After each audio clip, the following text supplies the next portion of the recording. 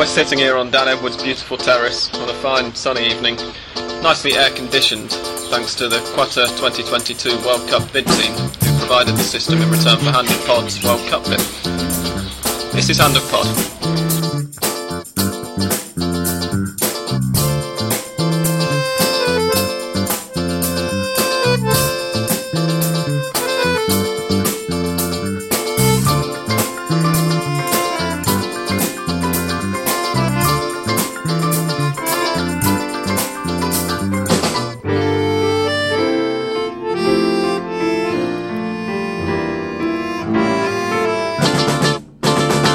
We don't have any guest fans this week, but we do have a guest dog at Dan's terrace. I'm not sure whose he is. She. It's a she. Known as Uma.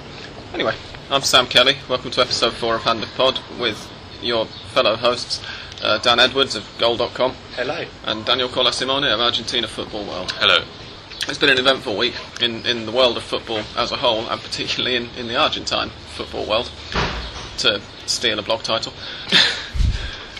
What have you guys thought of it? It's been an interesting week, yeah. I mean, obviously, one of the highlights on our world level has been the World Cup bids they've given 2018. I'm sure any football fan who hasn't been living under a rock for a week knows this, but I'll point it out anyway for the record. 2018 is going to Russia, and 2022 is going to the air-conditioned paradise of Qatar.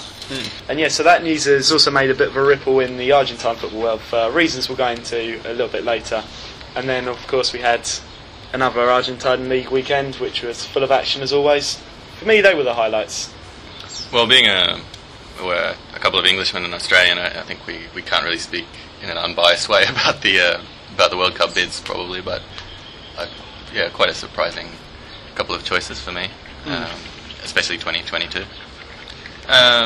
Just talking about maybe the Argentinian reaction, I would say there's a lot of surprise, right? I don't think they were that interested, as we mentioned last week. They were probably not following the whole bidding process very, very closely, but I think there was quite a bit of shock when the names came out, especially Qatar, I think. Yeah, it was kind of a detached sort of interest, I'd describe it best, because Argentines on the whole, they like to think short term. Even a couple of days, 3 days from now is considered quite a long time. So, yeah, to think 12 years into the future, it might as well be a lifetime. But no, it'd be interesting. Yeah, it's almost like Newcastle United's approach to deciding who should be their manager. Completely, yeah. Yeah, and the other obvious issue that, as we say, we'll be talking about the Qatar bid a little later. I'm going to pronounce it slightly differently because one of my best friends was born there, and she's told me to. She won't be listening to this. I'm going to pronounce it like George Bush. Qatar. Yeah. Yes. Qatar. And Dan, you're I'm going to go for Qatar, yeah. Qatar. See how that goes. Righto. But yeah, it's been an interesting weekend in the domestic league as well, obviously, and we've got some matches to a second weekend, if you want to preview, because the next round's being played in midweek. But for me, the kind of the appetizer, if you will, to the meaty main course of the Argentine parrilla, which was this weekend just gone, came on Wednesday or Thursday last week when Colombian Juan something or other, Angulo Villegas, came out with an extraordinary claim, really, which was that he's a full-back and he plays for Tigre, or rather more to the point, he doesn't play for Tigre, because he arrived during the winter break on a free transfer from America de Cali and hasn't played since. And he gave an interview to a radio station suggesting that his agent had told him that he had been told to pay Tigre manager Ricardo Caruso Lombardi money in order for a place on the team. And it's not the first time that Caruso Lombardi has had these kind of accusations levelled at him, obviously. Dan, do you want to tell us about the previous time, if you can get Zombie to shut up for a second? Yeah, I mean, first I have to declare my interest. I think Caruso is brilliant. Every week when I do a little roundup of the Argentine League, I have a little Caruso corner which just basically describes all his antics. He's a favourite at Racing. He's a complete favourite at Racing, and more apart just his brilliant behaviour, he's sent off almost every week from the touchline for a variety of reasons, usually because he just gives every referee or fourth official an earful or another coach. But I remember, yeah, these allegations came out last time because he had a run-in with the Godoy Cruz manager, who's called Omar Assad. And basically, Caruso's opening line was that Assad was a fat drug addict, to which El Turco Assad managed to respond with, you ask your players for money, you corrupt son of a bitch.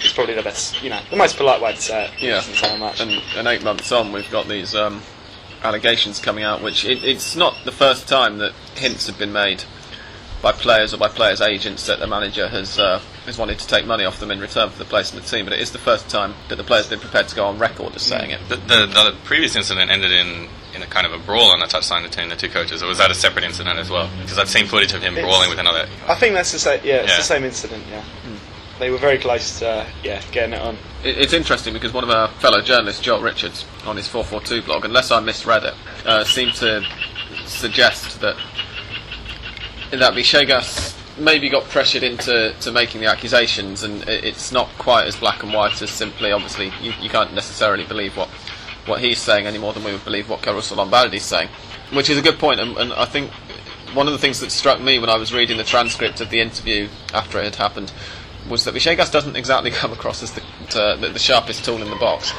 Throughout the whole thing, it's very much kind of, he seems confused about who his agent is at one point, which Caruso Lombardi seems to think his agent is this the son of one of Colombia's most notorious drug barons, in fact. A gangster was how he succinctly put it. Exactly. Whereas Villegas himself is very clear that it's another bloke, and that this other guy is just some guy who, by virtue of also being Colombian, has been hanging around with him a lot since he came to Argentina. Yeah, I mean, it's hard to say whether this is Villegas being a bit simple or just because it's that complicated. Because obviously in South America, the issue with contracts is a whole... Zombie, would you please be quiet? If you can hear Zombie in the background, we do apologise. He's getting quite excited because he was playing with a bottle before we started recording, and in order to get him to stop making noise with it, Dan's thrown it into the water tank, which Zombie is now panting around the edges of, trying to work out what's happened. Trying to work out how to get in the way. In terms of people not being very bright, as we're talking about Villegas, I think it's worth saying that Zombie is possibly not the most intelligent dog any of us have ever met. Whereas Uma, the guest, is being disappointingly quiet on the whole matter. But yeah, to go back to what I was saying, the contract situation in South America, whether it be Brazil, Argentina, Colombia, it's often incredibly complicated and it causes a whole lot of conflicts. I mean, I know, for example, to go back to racing quickly, they brought a Colombian, Gio Moreno, and I believe his contract's split between Nacional, his former club, who own, I think, 25%, and then Racing own 37.5% of his contract, and a businessman owns the other 37.5%, which I believe takes us up to 100. I wasn't very good at maths at school, but it's just like, how do you ever come to an agreement over anything when potentially four or more people were... I think Rodrigo Palacio is another guy who has a similar situation. Oh, I'm sure. Yeah, and that was before he got sold, definitely. Oh, right, yeah, and that was one of the reasons he sort of stuck around with Boca so long, was because they could never find an agreement between all the different parties who owned him about who to sell him to, how much to sell him for, and so forth. Yeah. But with Villegas, he actually arrived, for Tigre at least, he arrived on it as a free agent, so... Whether Tigre own 100% of his contract now is another matter, of course, because his agent might well own a percentage and so on. But it's interesting, and I'm interested as well to see whether he's actually any good if he does get a game. I can't see him getting too many games now that he's come out against Caruso, but apparently Caruso's leaving in December. Exactly, which is something else I think. He's been very clear that the allegations are complete rubbish, but he is quitting Tigre after the Apertura because he doesn't want the club. According to Villegas' claims on the radio station, I saw the quote. It was something like, "He told me that I have the potential to start. I'm a good enough player, but he needs some incentive to pick me." That was his. And I think it's also worth pointing out as well, because Caruso is threatening to send any journalist that says anything against him to court. So can we just say for the record, Caruso says that Villegas was injured. Okay. So the official Hand of Pod line will be that Villegas was injured. Absolutely. Don't sue us, please. In the unlikely event that Caruso understands enough English to be slandered by our... I hear he's a regular listener. Yes, we do have, at least according to my statistics, somewhere in the region of 12 regular listeners in Argentina. Tigre, or in Argentina. And I'm sure not all of them can be the three of us listening to it 4 times a week. It leads us on, though, to, as we hinted earlier, the corruption allegations surrounding the Qatar 2022 bid.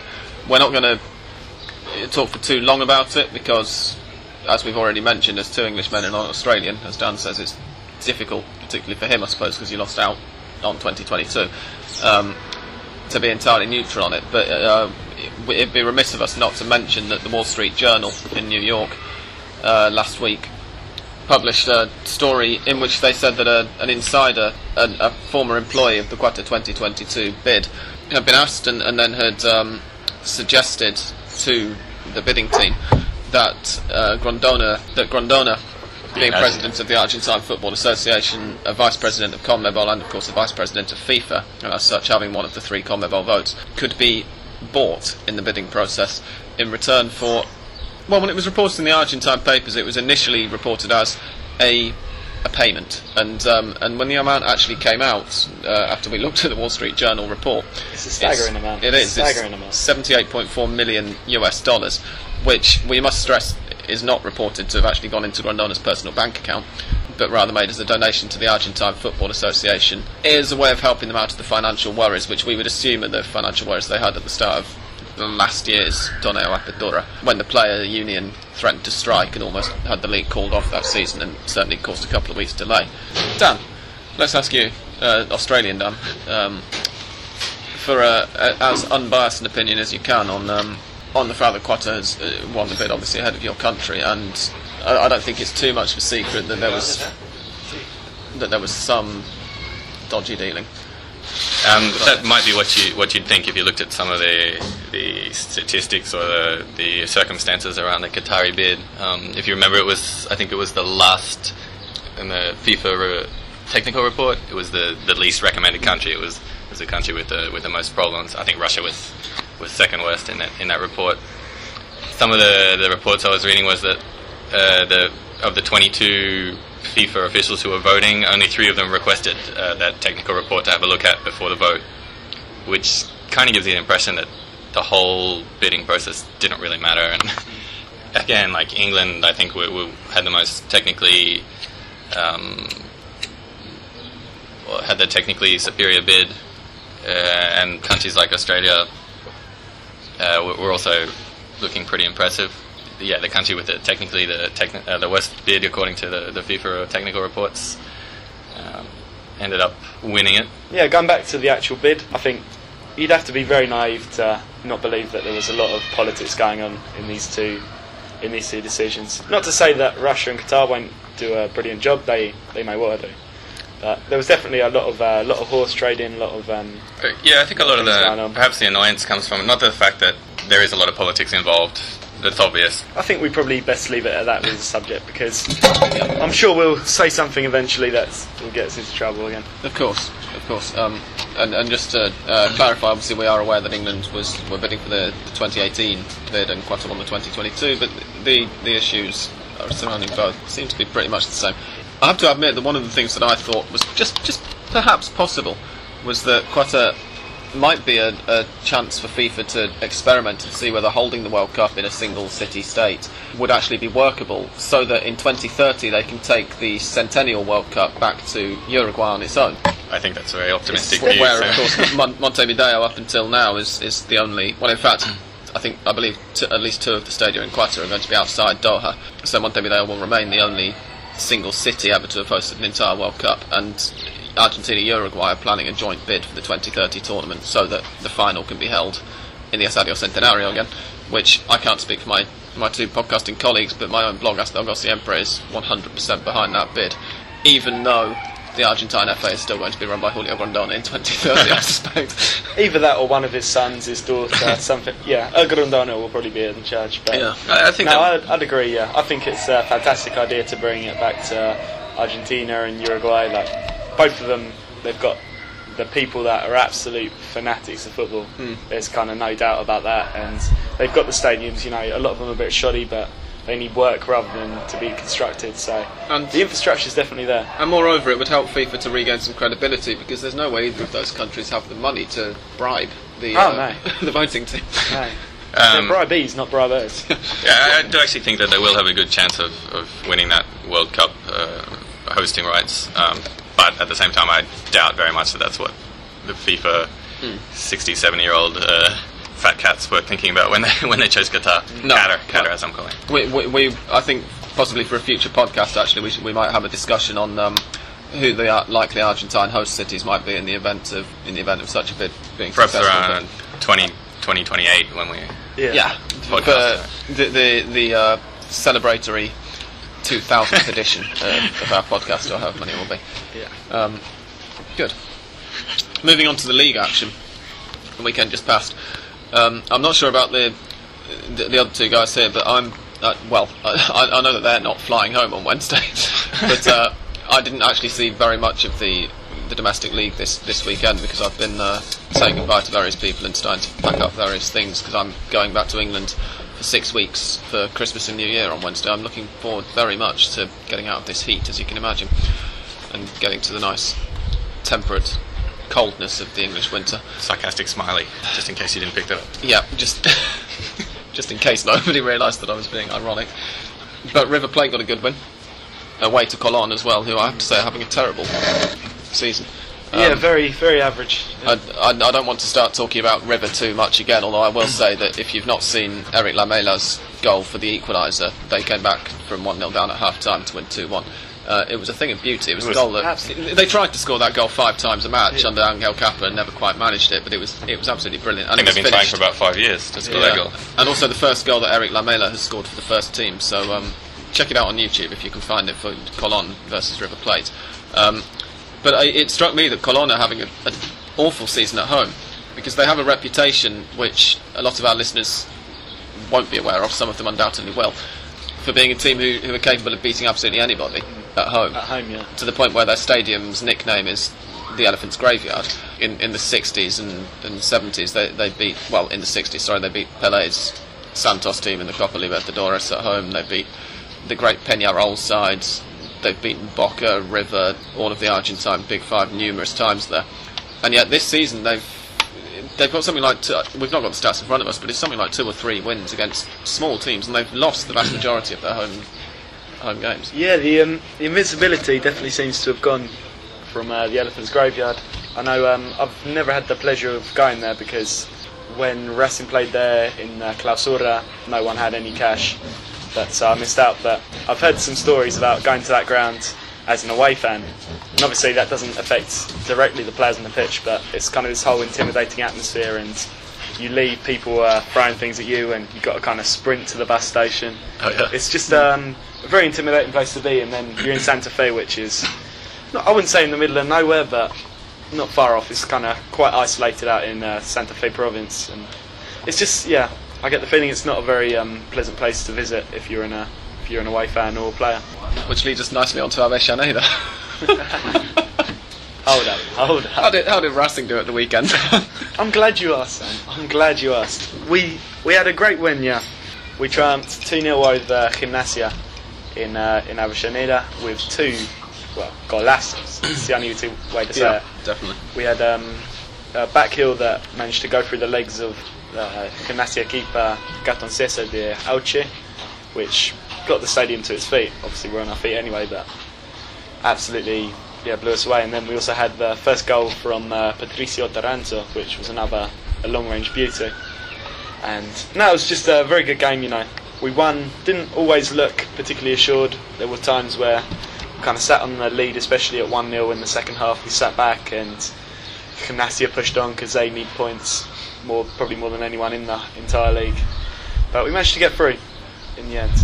But it was interesting because they always say that Racing and Gimnasia are very good friends, like the barrios of the two clubs. They're very friendly with each other. I think Gimnasia helped them out when Racing nearly went bankrupt in, I believe, 2002, 2003. Yeah. But it seems to be over at the moment. Yeah, there wasn't much friendship. It was kind of a surreal moment because you can tell by the songs how they're going.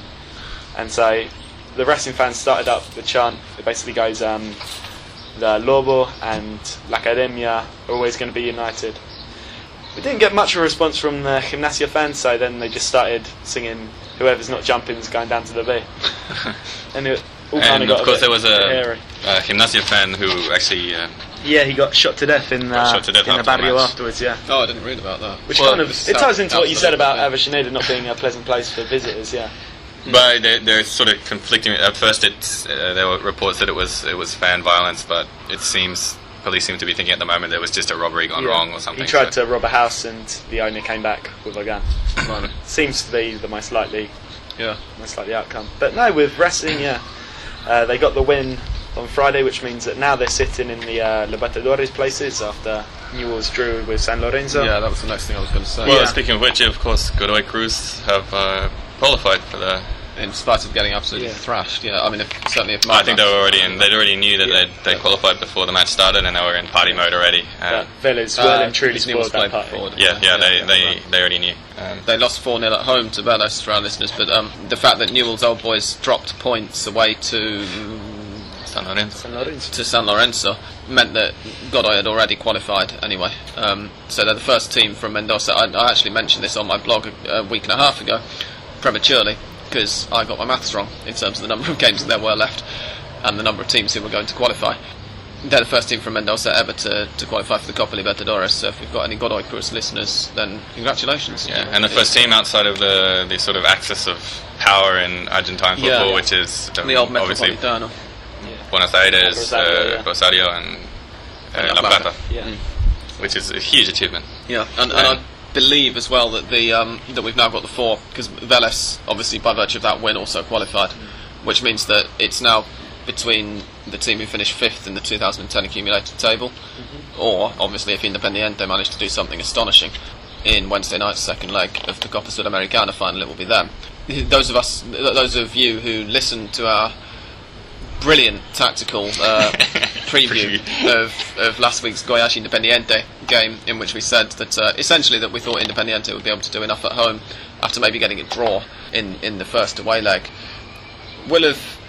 might have been interested enough to watch the Copa Sudamericana final first leg and see Independiente more or less played off the pitch by a team who aren't good enough for the Brazilian first division. I don't agree so much. I thought it was quite a bizarre game, actually. I mean, until Goiás scored their first goal, I thought Independiente were dominating, and then basically the Independiente defence just fell apart a couple of times, more than a couple of times, because Goiás also missed chances. Yeah. But I thought the overall balance of the game, Independiente actually probably had the better of it.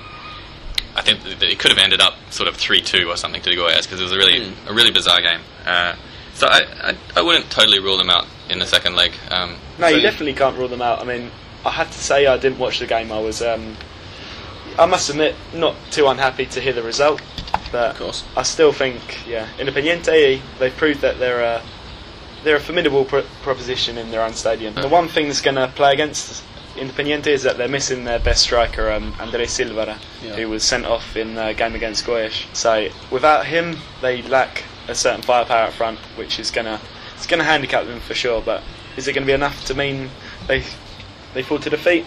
I think it's going to dent their hopes really quite severely. I mean, certainly when I went to see Independiente Argentinos quite early on in this tournament, admittedly, in the torneo, sorry, not tournament, the championship, and Silveira looked, I wouldn't even go so far as to say that he was by far Independiente's most impressive player. He was the only Independiente player who looked like he'd seen a football before, or any of his teammates. And I believe it was the same when they played River as well. Yeah, and quite how they've managed to be so much better in the Copa Sudamericana than in the league this season, I'm not sure, because in the league, of course, they're 11th or 12th at the moment.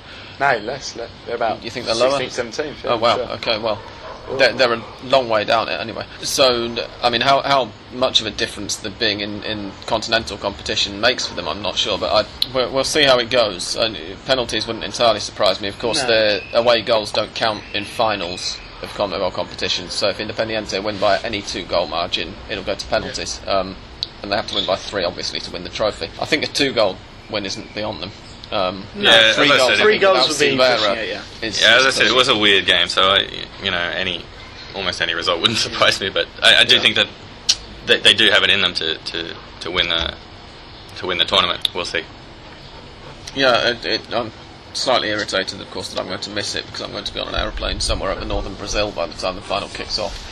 But although actually I'm more irritated at having to miss the league matches this weekend because this midweek.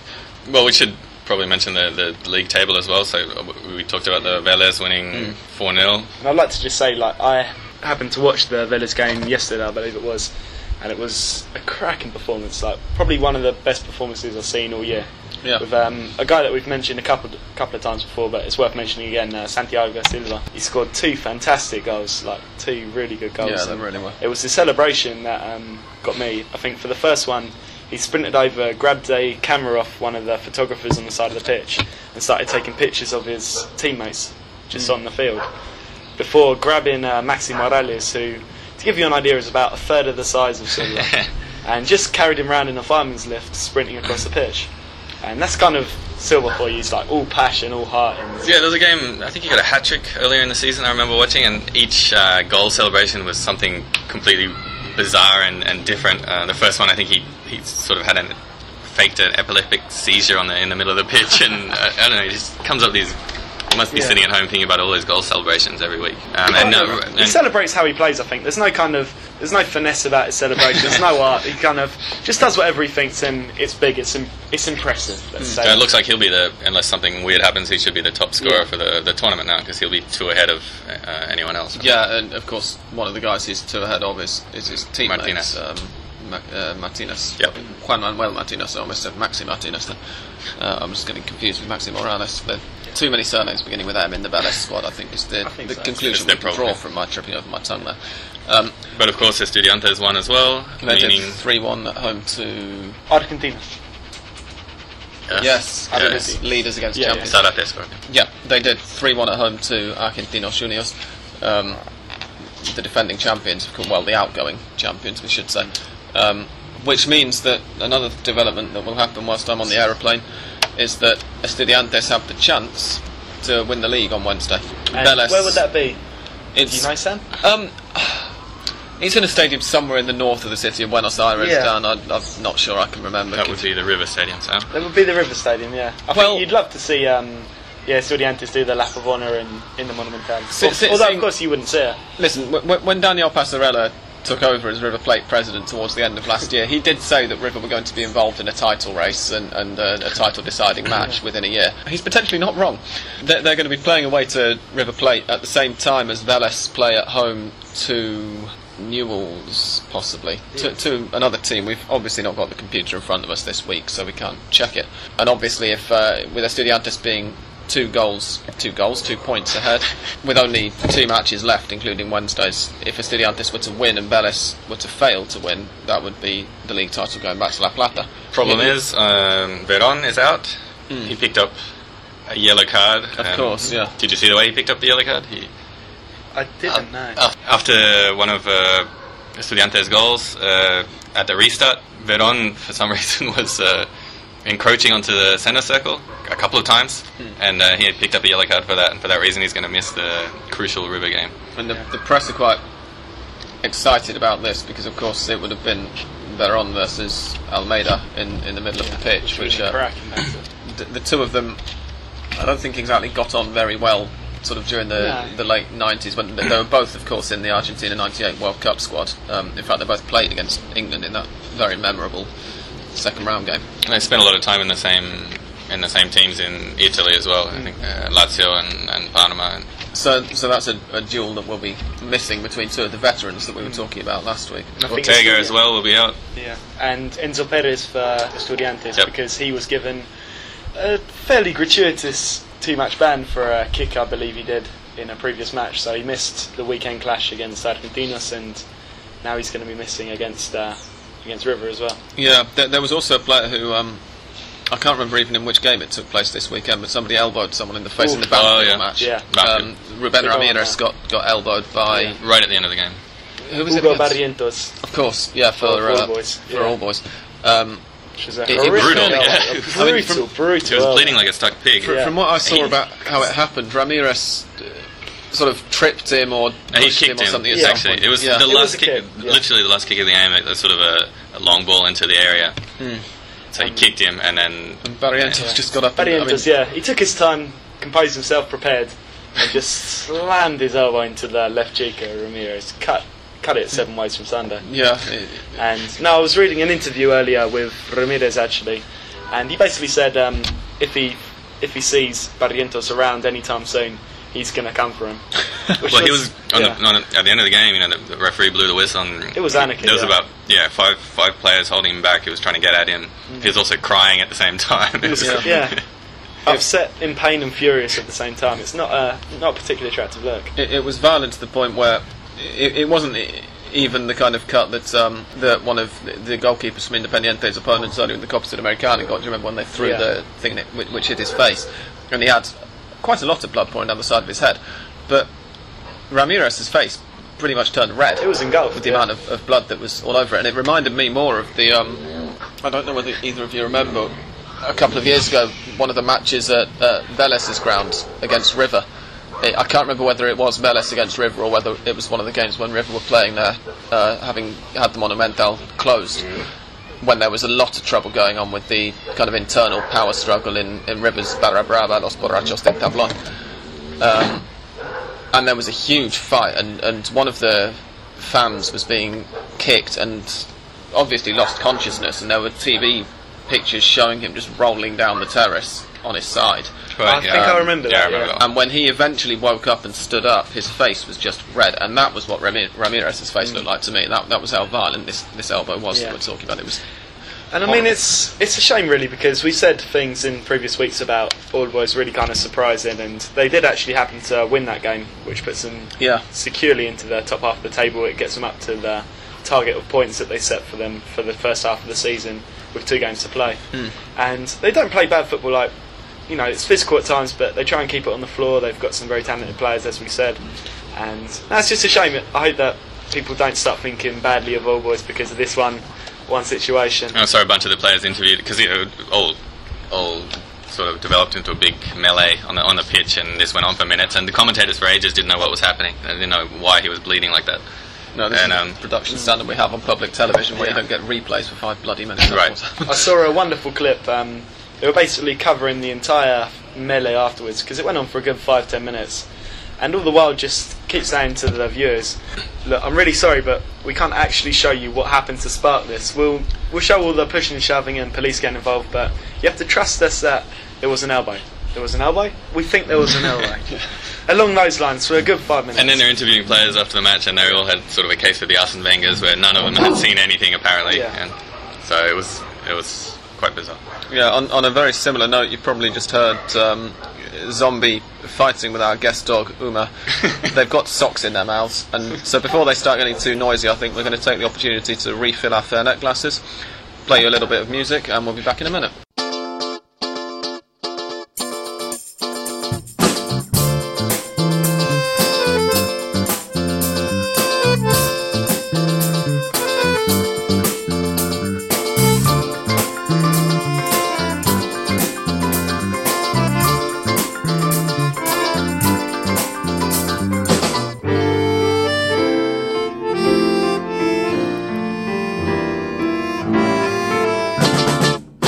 Right, welcome back. We're going to talk now in response to a question that we had from one of our listeners on the Hand of Pod blog, as if to prove that if you do send us correspondence, we will read it and do something about it. So please do feel free to get in touch, asking about the squad for the under-20s South American Football Championship, which kicks off on the 16th of January in Peru, and which acts as qualifying tournament for, well, first of all for the Under-20 World Cup, which is held. Do we know where it's being held next year? It's in Colombia in 2011. Of course it's in Colombia, because Blatter was there a few weeks ago. And secondly for the London 2012 Olympics. Now, the first thing I have to say actually is we were unable to find the squad on the AFA website, but as our commenter, I think it's, if I remember correctly, Pronks, mentioned in the comments, it is up on the website of a very good friend of ours, Sebastian Garcia, which you'll find at mundoalbiceleste.com. If you go to the Hand of Pod blog, then I'm going to make sure I put a link up to that. So thanks for this, Seba. And we know that neither Seba nor Ron, who actually posted it, would have put it up without some very good authority, at least. So even though it's not on the AFA website, we're going to go with the list that we've got, which...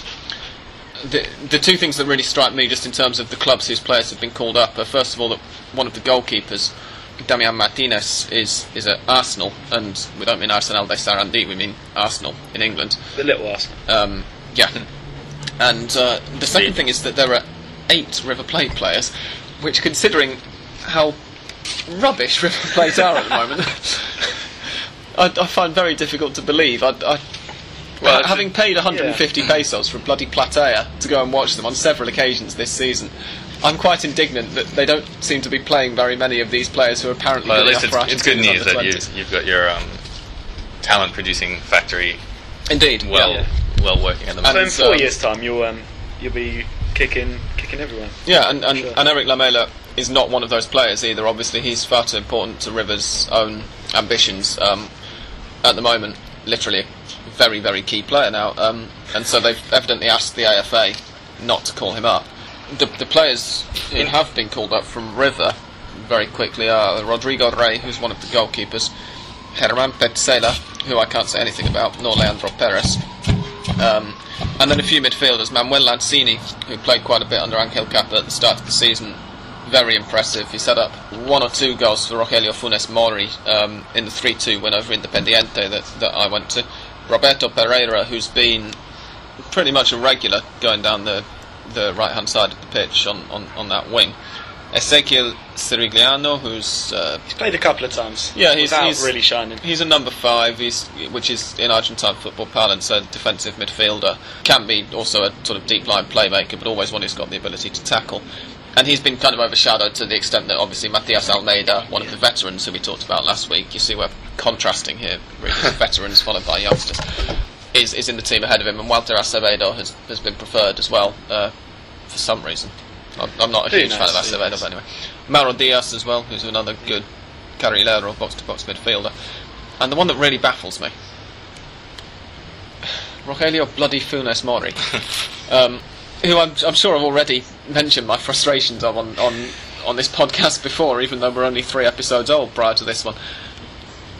A very good player, clearly a striker who's got good technique, but he's a striker and he can't finish. And what It's the a hell is he disadvantage. doing in the under-20 squad? Other than that, I think the squad looks good, and I certainly don't argue with any of the River inclusions, or at least the ones who I've seen play. No, Funes Mori, I think you're being a little harsh on him. He scored a bunch of goals at the start of the season, and now he can't hit the target. But he scored 3 in 3 or 4 matches at the start of the season. But in terms of big frontmen, they're not going to have a lot of options in that area. No, of course that's true, and I remember a piece that you wrote on your blog down a couple of months ago saying that the kind of really big, tall number 9, almost English-style centre forward, but with a touch of Argentine technique to him, is something that the national it's a side very rare missing breed. at the moment. That was actually almost on a In Bed with Maradona, that Yeah, piece. But of course, yeah.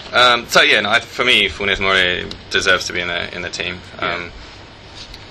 Some other interesting names that stood out for me were there's Claudio Mosca, who's from Arsenal, the real Arsenal, the one in Argentina. He's been one of the reasons I think that they've done so well this year. He's a 19-year-old. Then you've got a player I like a lot is Bruno Zuccolini, who Dan will know from Racing. His brother is already in Europe. He's playing for Genoa at the moment. His brother is quite young as well. He's about 22. I think even younger than that. I think he's just turned 20 to be honest. 20 is he? Oh, okay. He was, 18 when he moved to Hoffenheim recently, which was... I mean, he came into Racing, I'm talking about older Zuccolini at the moment, Franco. He came into Racing, I think, at the age of 17, 18, just as Bruno has. And it's become fashionable for some reason. I'm not sure how many people would have seen too much of them together, possibly Argentine commentators more than anything, but it's become very fashionable to say that Bruno's going to be better than his brother. Which seems to me a fairly outrageous thing to say about a 20-year-old. So you're saying Bruno is a new Franco? He could well be the new Franco, yeah. He could. Both of them is the new Zuccolini. Both of them are excellent defensive midfielders. You'll attest to that, Dan. And Yeah. I've seen YouTube video of Franco, the older brother, kind of tackling somebody basically with his head, like the ball's on the guy's foot, and he's dived in with his head to tackle the guy. And John Terry-esque. I mean, yeah. They're compared to Simeone, right?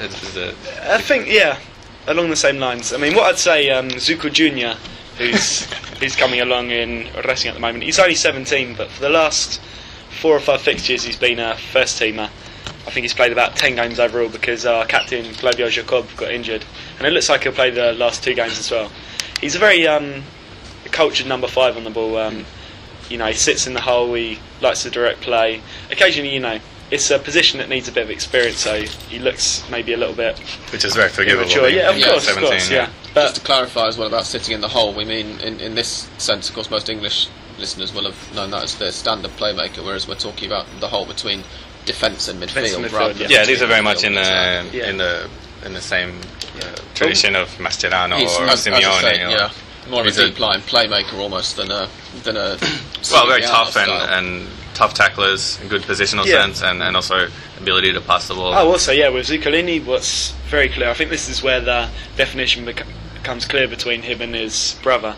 I think that Zuccolini Bruno is thought to have better skill on the ball, be more of an attacking threat. Other interesting players in the squad was Miguel Ojos from Estudiantes, who has played very well this year, often coming into the team. He's a midfielder as well. Yeah, I mean, what I've seen of Ojos, he plays in this very kind of almost Lionel Messi role. He plays behind the main striker, but he likes to get wide, he likes to drop into the hole. This time the hole refers to the hole between midfielders and attackers. Of course, the standard hole. The standard hole, if you like. And no, he hasn't played a whole lot of games, mostly when other people have been injured or suspended, which here happens quite a lot. So well, especially with the Estudiantes, with these guys Veron and Braña missing games, and so he's played a lot. Yeah, and he's done well. He's a good player. He's got an interesting story as well, because he actually grew up in the States. He's American. He grew up in the States in California, I think, until he was about 15. I think his parents were Argentinian. They moved back here when he was 15, and he ended up getting a spot in the Estudiantes team. So he could technically play for the US. Was he born in the US? He was born in the US, but his parents are Argentinian. Obviously, Rogelio Funes Mori, as a lot of our American listeners especially will know, did a lot of his growing up in the States as well. He was born in Buenos Aires, and then he moved there. Yeah, he moved there as well when he was 9. Yeah, and then he won a competition, kind of some sort of reality show. I MLS, think. MLS X Factor, which Chelsea fans might well be aware of as well, because the top prize was the chance to go and train with the Chelsea squad and get a trial with them. And Funes Mori won this, and along with his brother, I believe. Yeah, the twins. The twin brother. Yeah. The player that I'm, aside from the River players, that I can say most about is Leonel Galeano, who's been playing for Independiente and very good player in the league. Yeah. Obviously, in the Copa Sudamericana, as we're saying, they've all looked fairly impressive in the league. Galeano's one of the few. He's managed to take his continental form and transfer it to the domestic scene, as it were. Yeah. Which of the goalkeepers is going to be used is an interesting one. It's the first choice. I don't know any of them. To be honest, I haven't none of them seen are playing for the teams. I was going to mention before, when I started talking about players, that as often happens with Argentinian teams, a lot of the standout players are in midfield, attacking midfielders, and forwards. None of the defenders particularly stand out to me, or the goalkeepers. I mean, Galeano, as you said, is one of the defenders. But he's the only one who I would. But aside from that, I'd have to say a player I'm really looking forward to seeing in this championship is Juan Manuel Iturbe, who's up front, and he nominally plays for Quilmes. Stay with me on this one, because it's a little bit complicated. Last year he was playing for Cerro Porteño in Paraguay. He got annoyed with him at the start of 2010 and walked out. And Julio Grondona, our favourite guy, benevolent man as he is, invited him pretty quickly to say, "Oh, come and train for Argentina then," because they call him the Guarani Lionel Messi. That's his little tag. So Don Julio, in all his benevolence, said, "Come and train with us. You know, you can play." And I believe he even went to the World Cup as one of the sparrings. He did. You're right. Yeah. So nominally he's on the books at Quilmes, but he's been barred from playing all season because his contract is still theoretically with Cerro Porteño. And Quilmes, of course, are a club who are very politically close to both the Argentine government and to the Argentine Football Association. I believe their vice president is also the head of government in the Peronist party, the government party. Not the president, but the head of the party. So, I mean, having talked about a little bit about the under-20s, and as far as the goalkeepers are concerned, I literally can't work out who's going to play, because none of them, I don't think, have made their debut for the team they're registered with yet. Obviously, Damian Martinez Arsenal and England are not Yeah. quite desperate enough for a goalkeeper to have to play, an 18 or 19-year-old just yet. But it'd be interesting to see the goalkeeper from Arsenal Junior playing. Yeah. For me, in terms of young goalkeepers, you've got Marchesín in Lanús. Yeah. But he's a little bit old. He's about 22 probably. Okay. He's the only one I can think of that stands out as for a young goalkeeper. Lanús, of course, a very young team generally, because until earlier in this campaign they had Luis Zubeldia managing them, who was he resigned, I think, didn't he? He wasn't sacked earlier in this. He jumped before he was pushed. Yeah, earlier in the Apertura, and Which he's only is- 28 years old, which was, as far as I'm aware, the youngest manager of He was the youngest, yeah. I He think was the youngest, certainly he'd be only about significantly sized league, and he did a very good job as well for a did. couple of years. I mean, despite his youth, he was actually I think, the longest-serving manager in the Primera when he quit. But yeah, I mean, in terms of if you're asking us to predict preferred lineups in the correspondence for goalkeepers, It could be anyone. We'll say. I mean, I personally would probably have Leonel Galeano and Adrian Martinez of San Lorenzo both in the defence, and then in midfield I'd go for Lanzini, Suculini, Mauro Diaz for his experience as much as for his actual performances. And I can't believe, sorry, I've just noticed Rodrigo Batallas. There's an Huracan player in this squad. Yeah. He hasn't done too badly, actually. But they've He's been played a few shocking all games. season. Yeah. I've been to see Huracan 3 times at home this season, and they've lost every bleeding match. And I think an incredible thing about this list is there's not a single Vélez player from what I can see. No, that's true as well. And one is Estudiantes. Yeah. They're the 2 top teams. Up front, I'd probably go for Juan Manuel Iturbe, and I mean initially Facundo You're gonna put Ferreira, Funes I Mori. think Facundo Ferreira has, although he's not played much, I've been impressed with him when he has for Banfield. Sergio Araujo is the other striker, and he's looked really good. We mentioned him last week with reference to Boca Juniors' victory, and he scored a really, really good goal. But it was pretty much the first thing that anybody had seen of him in Argentine football. You know, those might not be, obviously we've not given you a predicted starting 11 for the Sub-20, but if you're interested in seeing the Sudamericano Sub-20 in January, that should give you an idea of who the most important players will be, at least. Goalkeepers, as we say, we're completely in the dark, I'm afraid. We have not seen any of them. We don't make it our habit to go along to Argentine reserve or third team training sessions. It's true. We're a bit lazy in that. Yeah, and we certainly can't get to the Emirates to go and watch Arsenal's under-19 team. But no, I think we should probably then finish, gents. I doubt we'll have another podcast before the league comes to a finish, so maybe we should put each other on the spot and say, first of all, who's going to qualify for the Libertadores, and then we'll go for the big one, who's going to finish champions. Oh, that's a good idea. Yeah. So Dan, what do you think? Well, the Libertadores is tough because obviously it depends on the result of the Sudamericana final second leg. I said that I think Independiente have a good chance, but in the end I probably don't think that they're going to win that. So it's luckily for you, I think it's going to be Racing who take the last spot in the Libertadores. As for the championship, it's very interesting. I'll go for Estudiantes, probably just because they have the 2-point lead at the moment and with 2 games to go. But Vélez probably playing a little better than Estudiantes at the moment. But with 2 games to go, I think Estudiantes are going to see it out. Okay. I'd say for me, I think Racing can probably hold on and do it, as long as Independiente don't come along and ruin everything, which they may well. But I'm going to stick my neck out and follow my heart and say Racing for the Libertadores. And for the league, I've got a horrible feeling after being fairly brutal with Sam about Estudiantes winning in River Stadium, that Vélez, who actually play Racing in our stadium in the final fixture, will now go and finish champions in our stadium. It just seems like it's poetic justice. So on that basis, I'm going to plump for Vélez. That's a brave prediction, predicting Racing, your own team, to qualify for the Libertadores. I have a feeling that you're probably right. I don't think Independiente are going to win the Sudamericana. Banfield are 1 point behind you as well, aren't they? Banfield are out of it now. Yeah. Is it Newell's Newell's? are the ones, yeah. Newell's are a point behind Racing, and so as a result, I'm going to. There's a lot of me thinks that Racing will do it, but also, as Dan may have mentioned in previous podcasts, part of being a Racing fan is getting used to glorious failure and just coming that so close. And so whilst I think Racing have to be considered favourites at this stage with 2 games to go, it would not surprise me at all if, in fact, Newell's just pipped you. It wouldn't surprise me. And in a way, it would be almost more heartbreaking, because at least if Independiente win the Sudamericana on Wednesday, you'll know. Whereas if they don't, then you have to wait until the weekend before finding out. No, I prefer to see Newell's in than Independiente. I'm sure you would. I'm sure, don't worry about that. For the league, I think Estudiantes will win it, but I've got a feeling it's going to go to the weekend. The way that River have played under J.J. Lopez, I think that we've got enough about us to get a draw.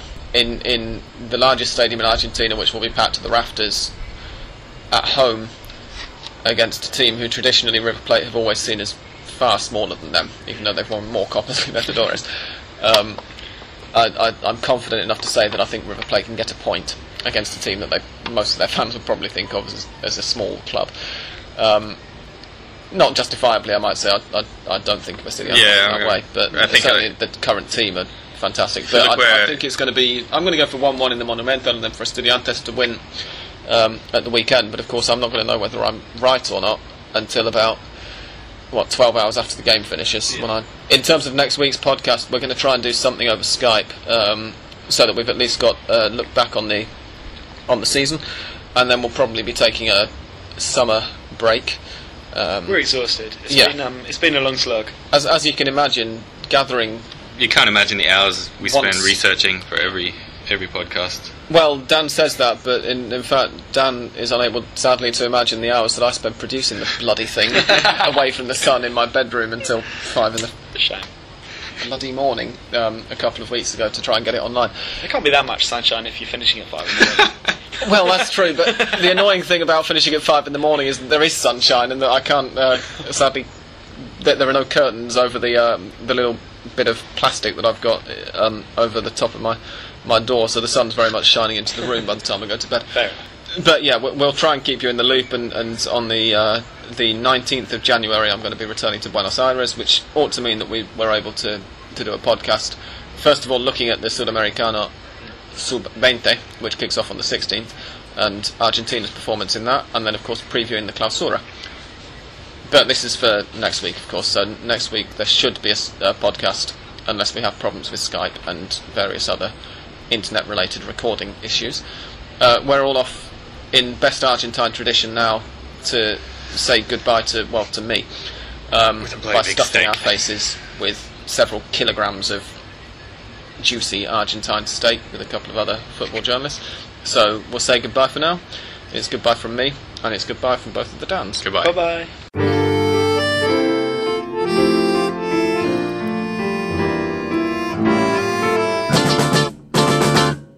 And if we seemed to be not always thinking straight during that podcast, then we should apologise, because we've had Fernet out of rather larger than normal glasses whilst drinking. Well, myself and Australian Dan have the least. I think English Dan is drinking out of a You're going to have a lot of extra editing to do this week. Yes, I think I might well have.